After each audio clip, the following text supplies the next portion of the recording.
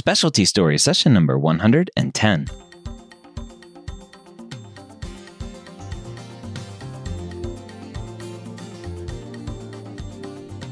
Whether you're a pre-med or a medical student, you've answered the calling to become a physician. Soon you'll have to start deciding what type of medicine you'll want to practice. This podcast will tell you the stories of specialists from every field to give you the information to make sure you make the most informed decision possible when it comes to choosing your specialty. Welcome to Specialty Stories. My name is Dr. Ryan Gray, your host here every week, where I get to have an amazing conversation with a physician about his or her specialty. And this week is no exception. I get to talk to Dr. Shannon Tapia, a new local to me here in the Colorado area. She is a geriatrician and someone who is now going to be doing house calls, which is awesome. We talk all about why she chose geriatrics, what she likes about it, what she doesn't like about it. And I had a great conversation with her because she was hilarious and very forthcoming with a lot of her struggles and issues with the medical system. So hopefully you will get a lot out of this conversation. I started the conversation with Dr. Tapia about why she chose geriatrics. So my father's actually a geriatrician. And so that was my first exposure to medicine. And obviously that was, me growing up medicine was even far more different back then. But that was sort of what I saw medicine as. And I got to he would take me to, every year, take your daughter to work day. And I ended up having relationships with some of his patients. Like I'd read to his, a blind patient of his that lived in assisted living and then a nursing home. And so it was one of those things where I really have always preferred the cognitive aspects of medicine. I mean, I can do procedures. I did family medicine. It was very procedure heavy, but I just never really got super stoked about it unless it was like abscess bursting. That's just satisfying for everybody, right? I mean, so you're a Dr. Pimple Popper fan. Yeah. I mean, it's so gross, but so satisfying. But that's like that and earwax removal are like the only things I get really stoked about procedurally, which pretty much means I should not be a surgeon, right? So, so I realized that, so being exposed to it early on, and then also realizing as I went into medicine and medical school, how truly challenging cognitively geriatrics is, I was drawn to it, essentially. Yeah.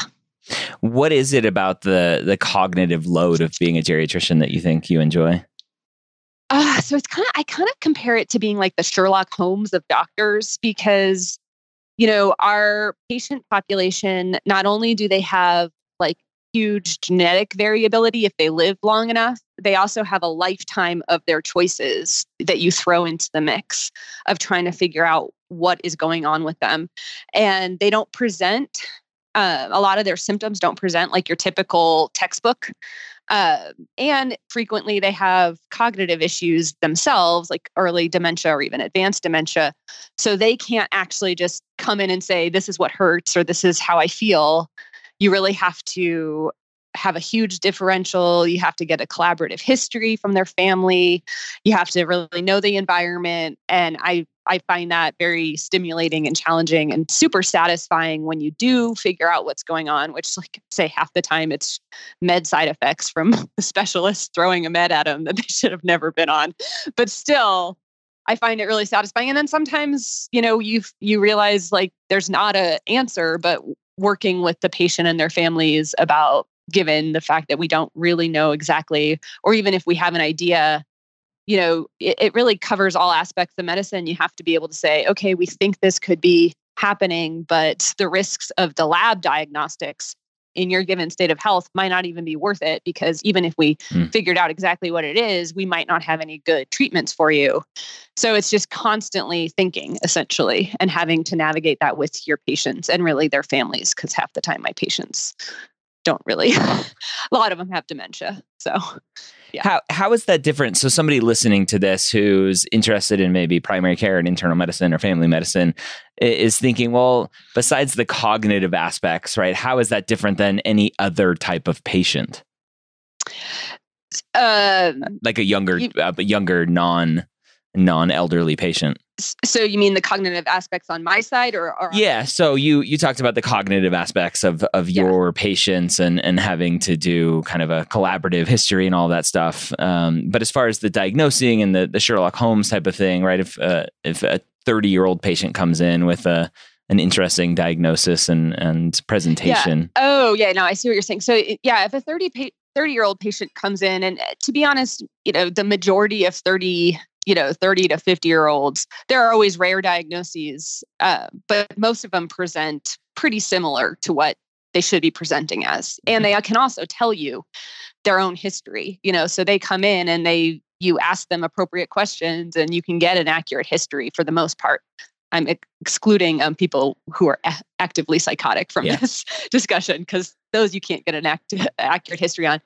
But so it's different in that sense, because so what they tell you, but also what even if they are cognitively intact for a geriatric patient, what they say, you kind of have to expand your differential, because like I said, a lot of things present differently in the elderly population. They have dampened immune systems. They don't mount a fever. They don't necessarily, they have neuropathy. They don't feel pain in the same way. So physiology, the physiology is different. The physiology is a lot different. And so you constantly have to kind of be thinking almost about like everything and narrowing it down, which is, I find enjoyable. I wish I got paid more for that, but I find it enjoyable. Yeah. Too bad you can't bill based on your differential. That would be much better.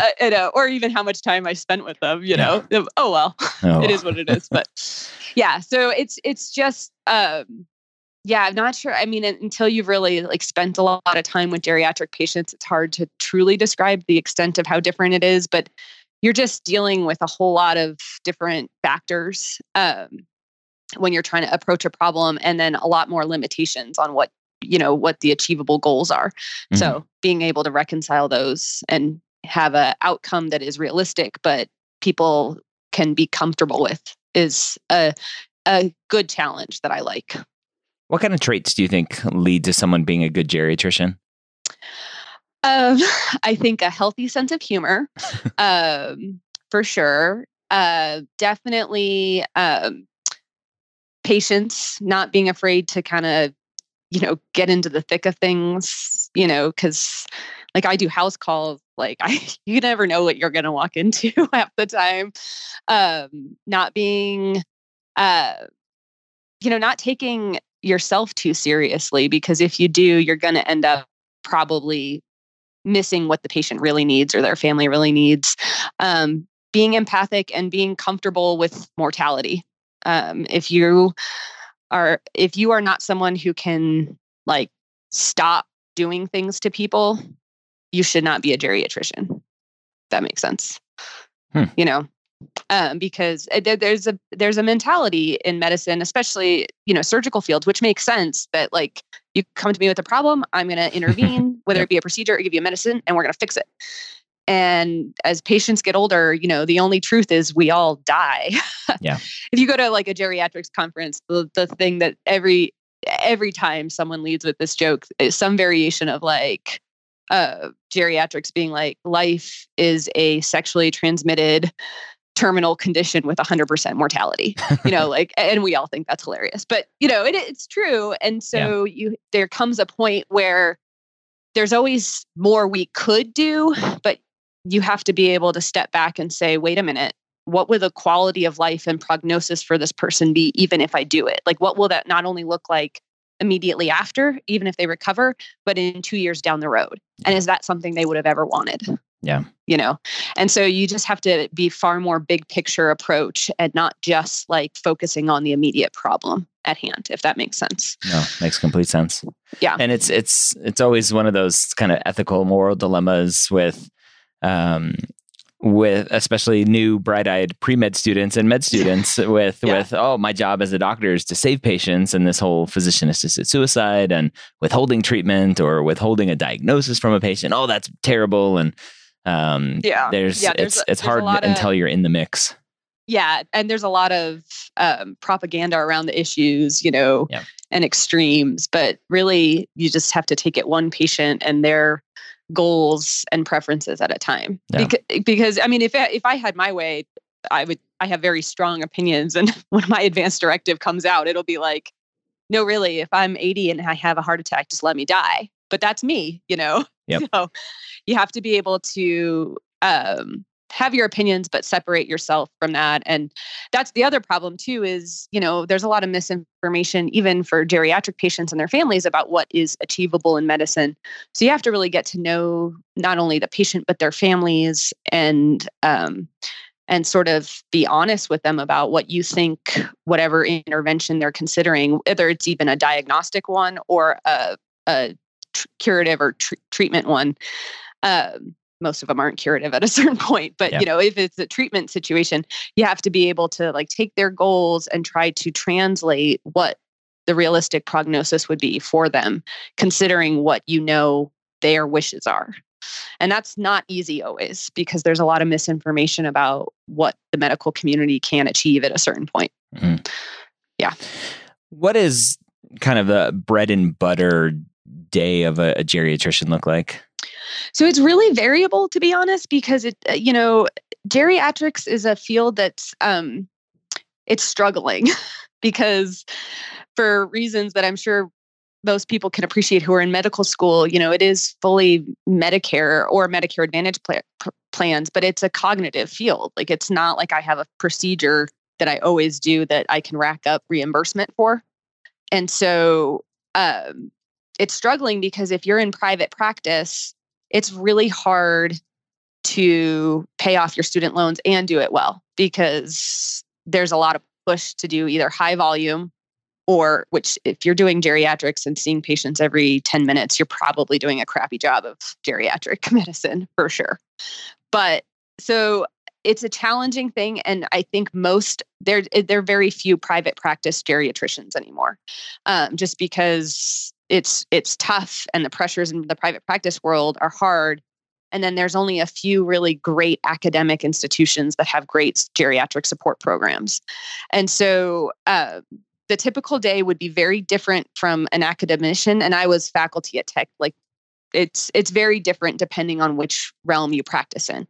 Chances are, if you're in academic geriatrics, you're going to do a mixture of, hopefully they have a geriatric consult service at the hospital you're affiliated with. So you'll be on service a little bit. You'll have heavy clinic and then lots of didactics. But it's been typically pretty hard for academic institutions to do long-term care providing, because that's a whole different set of private regulations that tends to be challenging in the academic setting.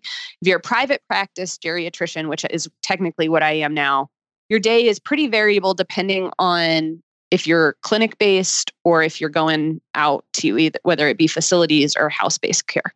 So I am actually in transition. So I don't start my job for a few months, but when I do, it'll look like, hopefully the practice will be in one geographic area. So I'm not driving, from downtown Denver to Boulder to see a house call. Mm-hmm. That won't happen because they know that's not efficient. But the goal will be to see about 10 patients a day, but they'll probably mix them up so that, 4 will be in one assisted living facility, 4 might be in another assisted living facility. So it's not like I'm going to that many houses. And then 2 independent homes within that geographic region. And I just go from patient to patient. And then if whatever I can't document in the visit, I take home with me and document. Yeah.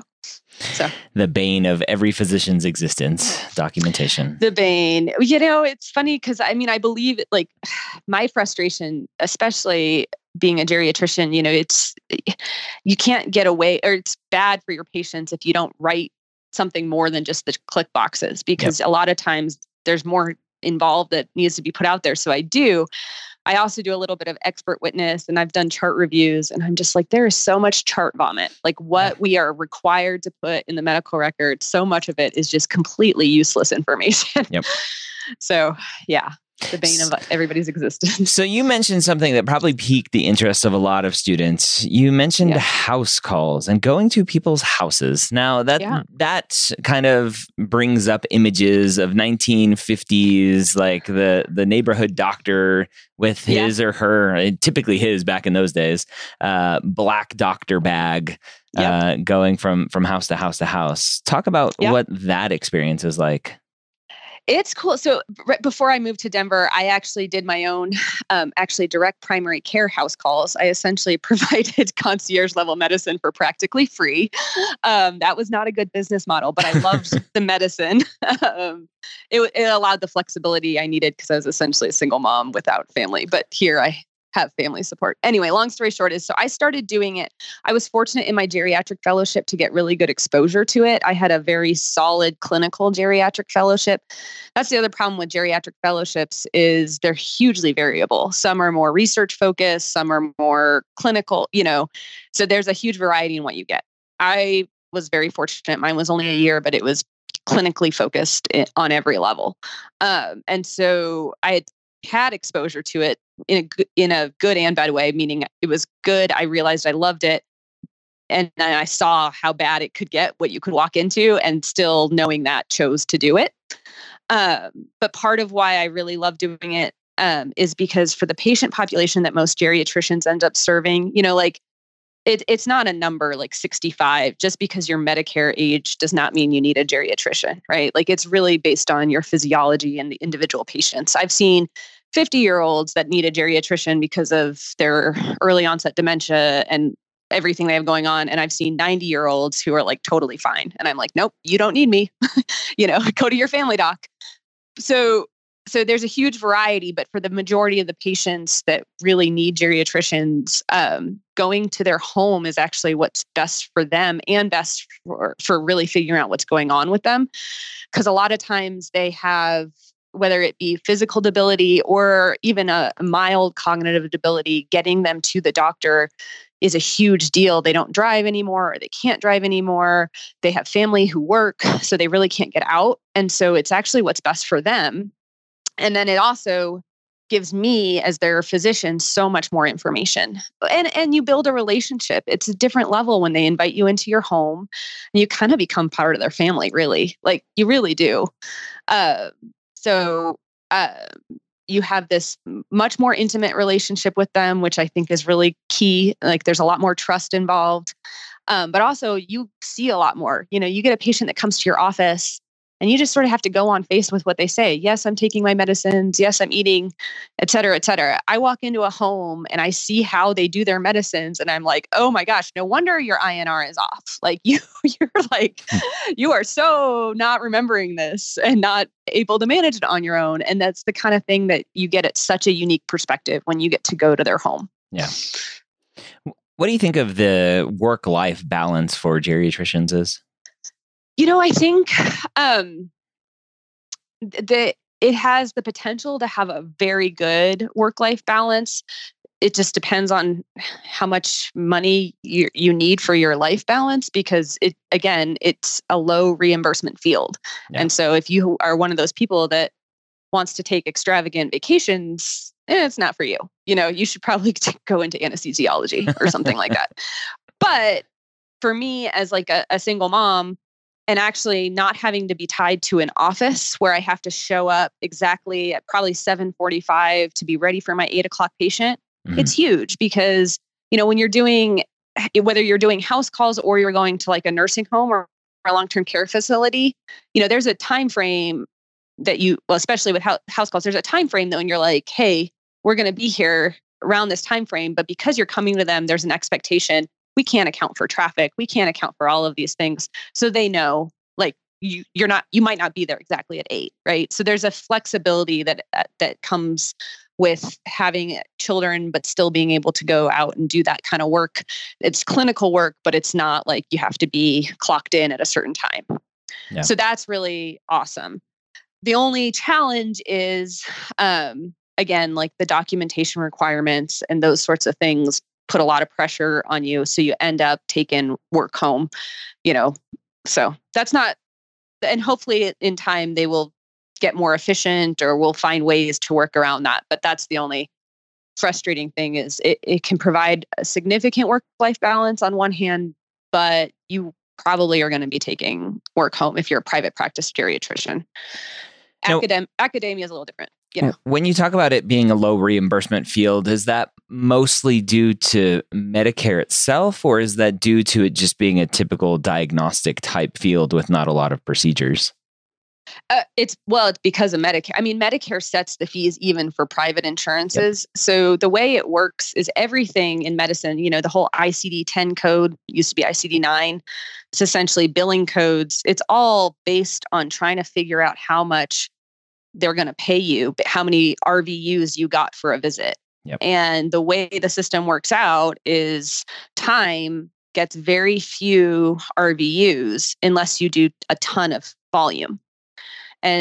But procedures get you a ton. So just inherit that it's a highly cognitive and diagnostic, yes, but it's not like I'm ordering tons of tests, because usually those tests are bad for my patients. Yeah. I order blood work a lot.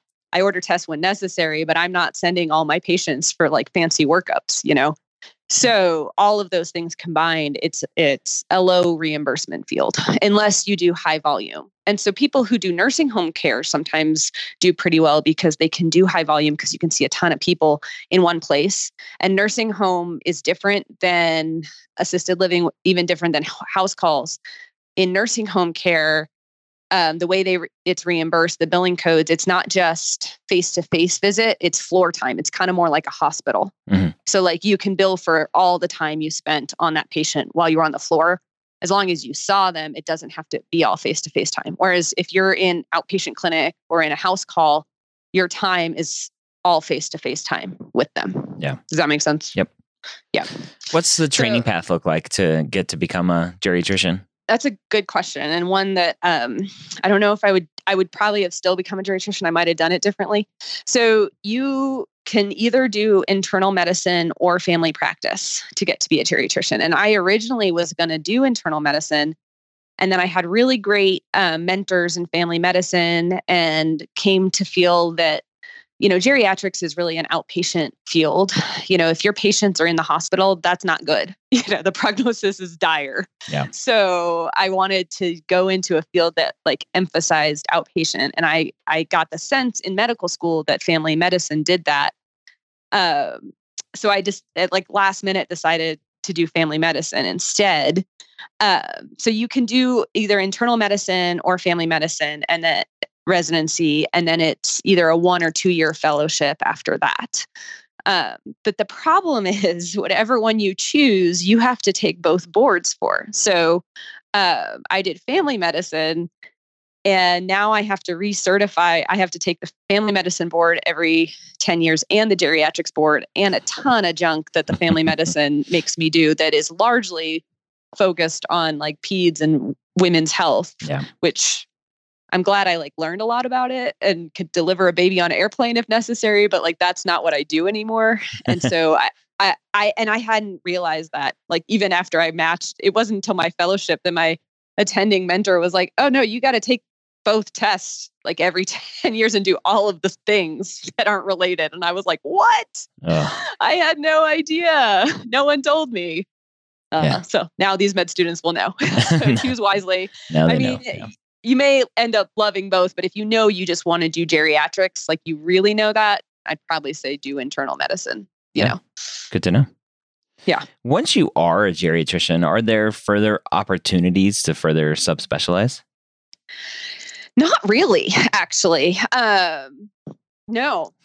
Maybe they will come out, with more like geri psych, but most geri psych, if you're truly a geri psych, you have to have done a psychiatry, residency, or so not without doing like significantly more training than you would really want to do. Yeah.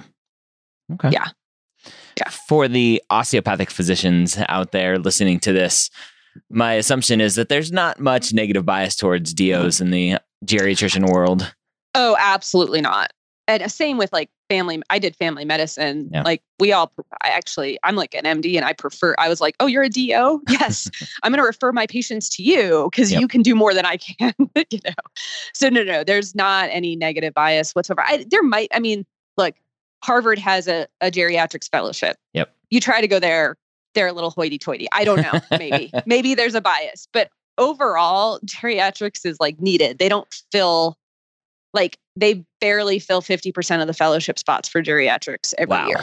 So, and unfortunately, there are some people who do a fellowship just for filler, because they can, when really they have no intention of really practicing geriatrics, I'm still glad they're doing it. But just because someone's doing a geriatrics fellowship does not mean they're going to be a geriatrician, if that makes sense.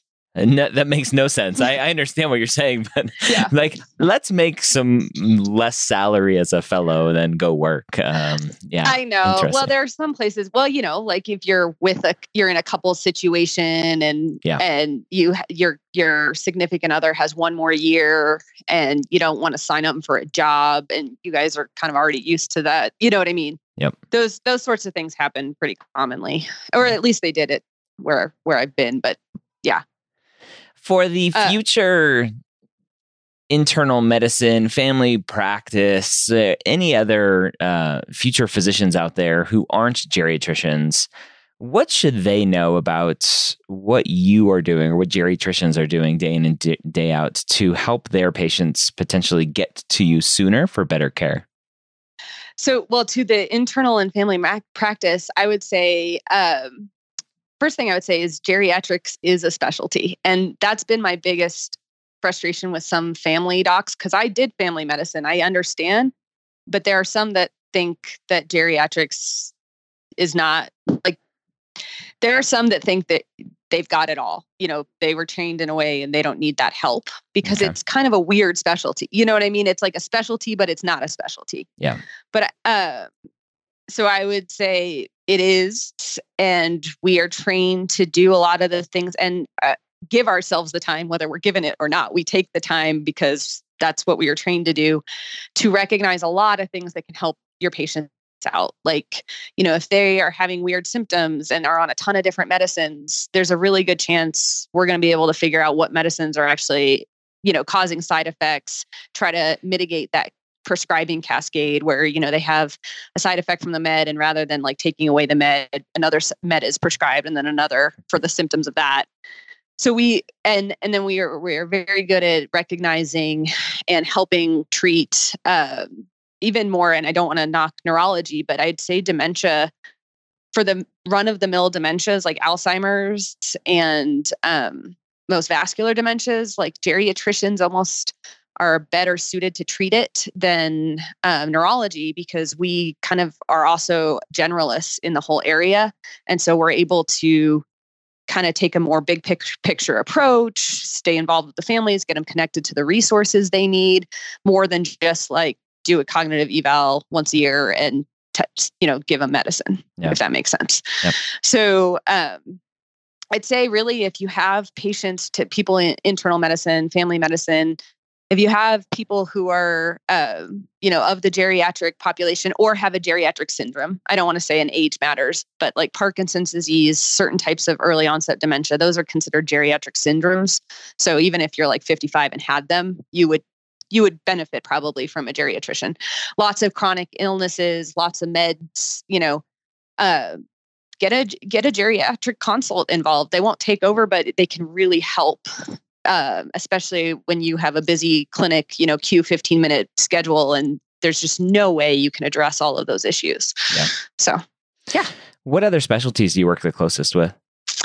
I would say a lot of cardiology, because, so many, especially, I was just in Texas. So again, it probably depends on where you were. Yeah. I think where I was in Texas, like at one point had the highest number of like fraudulent catheterizations in the country. So I don't think but also by the fact of modern cardiology is probably why we have so many geriatric patients that we do, right? Like our biggest advances really are in heart disease.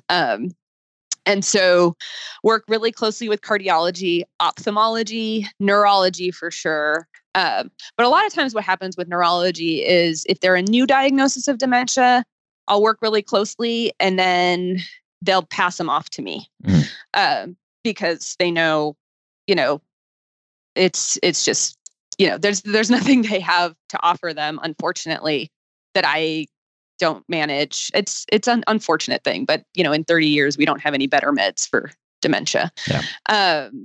So neurology, gastroenterology pretty frequently, not as frequently nephrology, largely because, you know, dialysis patients don't really like make it to, and then, you know, when I was in my fellowship, they had a really great program and one I had wished to start if I had stayed on faculty where I did.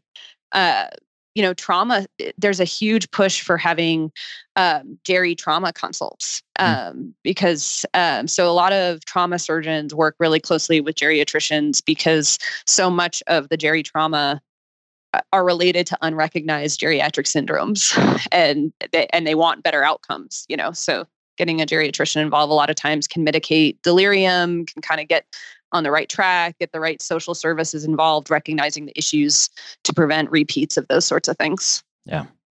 Yeah. Are there any special opportunities outside of clinical medicine for geriatricians?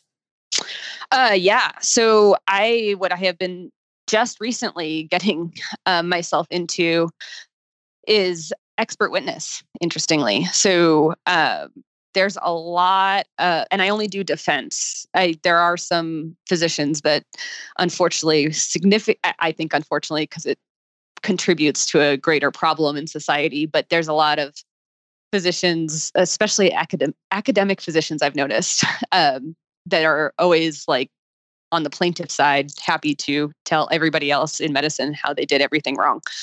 But I only do defense and I do expert witness. So say, you know, a geriatric person had a fall in a nursing home, you know, and a bad outcome, which you can't prevent all falls. It's like literally not possible. And then the family goes and sues, you know, I will do the defense and expert witness if I'm asked to. So, and that's actually, I find really, I really enjoy doing that. Yeah. Partly because I get to Sherlock Holmes the crap out of the medical records, you know, and then I get to play lawyer, which is kind of fun. Yeah. Lawyer and doctor at the same time, you know. What do you know now that you wish you knew before going into geriatrics? Oh, shoot. That the system is just not great for geriatric patients.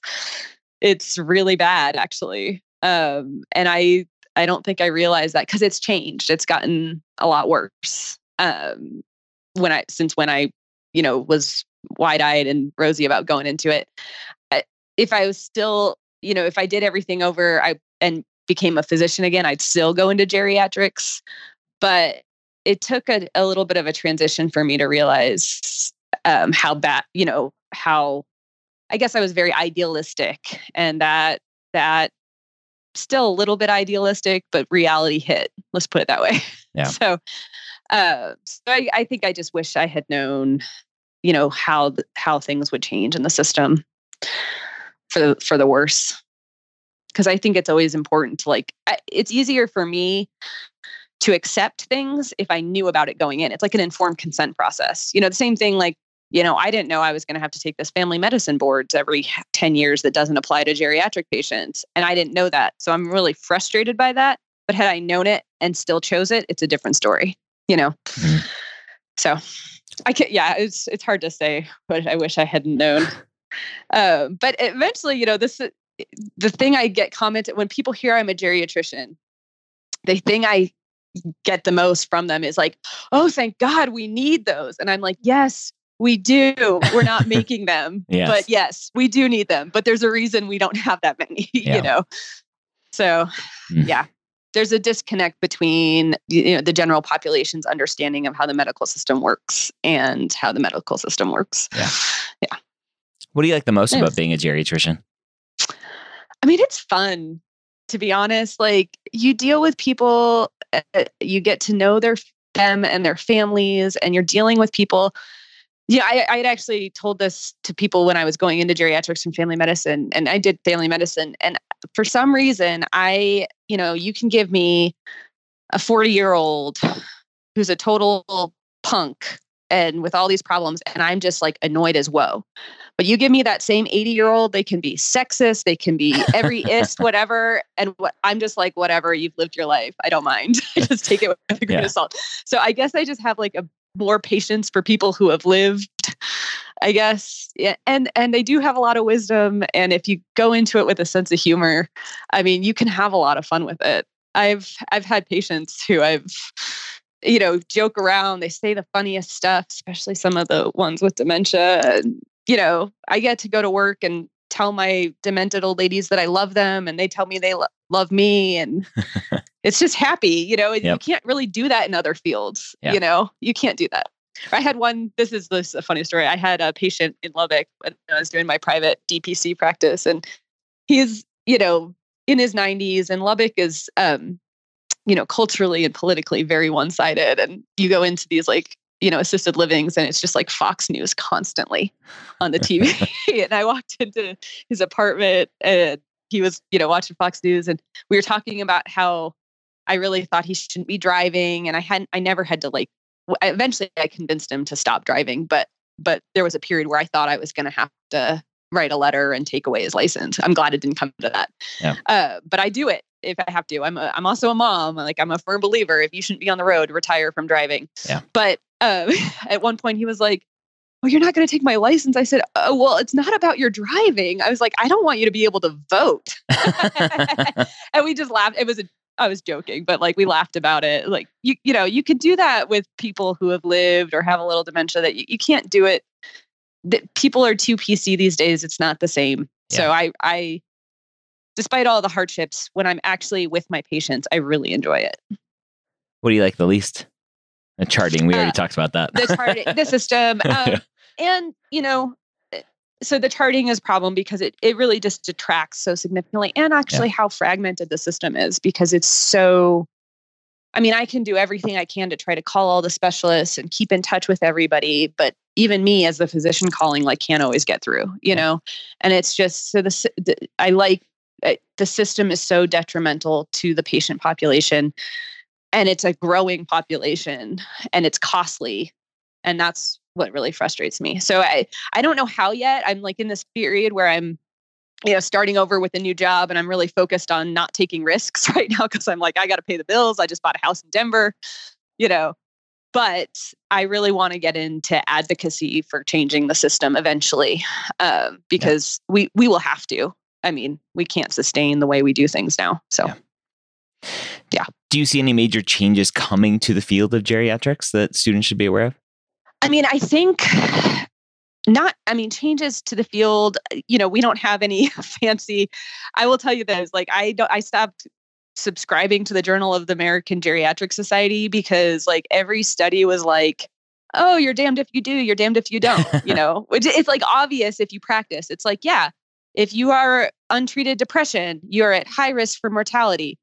That's bad. Yeah. But also every single medicine we give you to treat your depression puts you at high risk for morbidity and mortality. So that's what it is. So changes in the field, I don't think so. Where I hope will be changes is the system, Medicare, politics, our legislators will wake up and realize no. We have a lot of evidence to show that when geriatricians are involved, there's better quality outcomes. And that doesn't mean just people not dying, because that's not how we judge our outcomes in geriatrics, right? But it's a better quality of life for whatever they have, and at way less cost to everybody. So if we only judged if you're not dying, you guys would be very bad at your job. Yeah, exactly. Exactly. So I'm so when people are so many of the studies, the outcome is mortality as bad. And I'm well, that's not how geriatrics thinks of it. Because all of our patients are close to that phase of their life. Right. Yeah. And I also do hospice. So a lot of geriatricians do hospice as well, because it just it's a similar mentality as palliative medicine and hospice care. But what I was going to say is, I think the changes that will hopefully come is, they will recognize the need for qualified geriatricians, and hopefully, do some sort of loan repayment for going into it, which is not done consistently now, which I really wish I had. Yeah. But I didn't. So, yeah.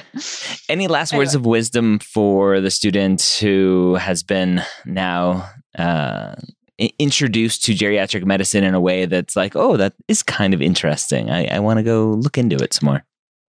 If I would say it is one of the most fascinating medically fields you can go into, because you do constantly have to use your mind. You have to be an expert at pharmacology. You have to be kind of an expert in psychiatry in some ways, because you're constantly, wondering, okay, is this a psychiatric thing or is this new onset dementia? And then the physiology is fascinating. The pathophysiology is fascinating. I get really excited about, EGFRs. If you're somebody who just really likes to think and also really loves relationships, it's a great field for you. But you just do need to be aware of, everybody's different in what their student debt burden is and what their, need, what their support systems are. So it's not the field that's going to make you the most money the fastest, I guess is what I would say. All right. So there you have it. Again, Dr. Shannon Tapia, geriatrician here in the Colorado area. If you have been interested in geriatrics, or if you didn't know anything about geriatrics, hopefully this episode has enlightened you, given you some information, and maybe gave you the encouragement to go seek out a mentor in the field of geriatrics. I hope you enjoyed this episode. Next week, we have a great conversation with a pediatric orthopedic surgeon about his specialty and much more. Have a great week. We'll see you next time here on Specialty Stories.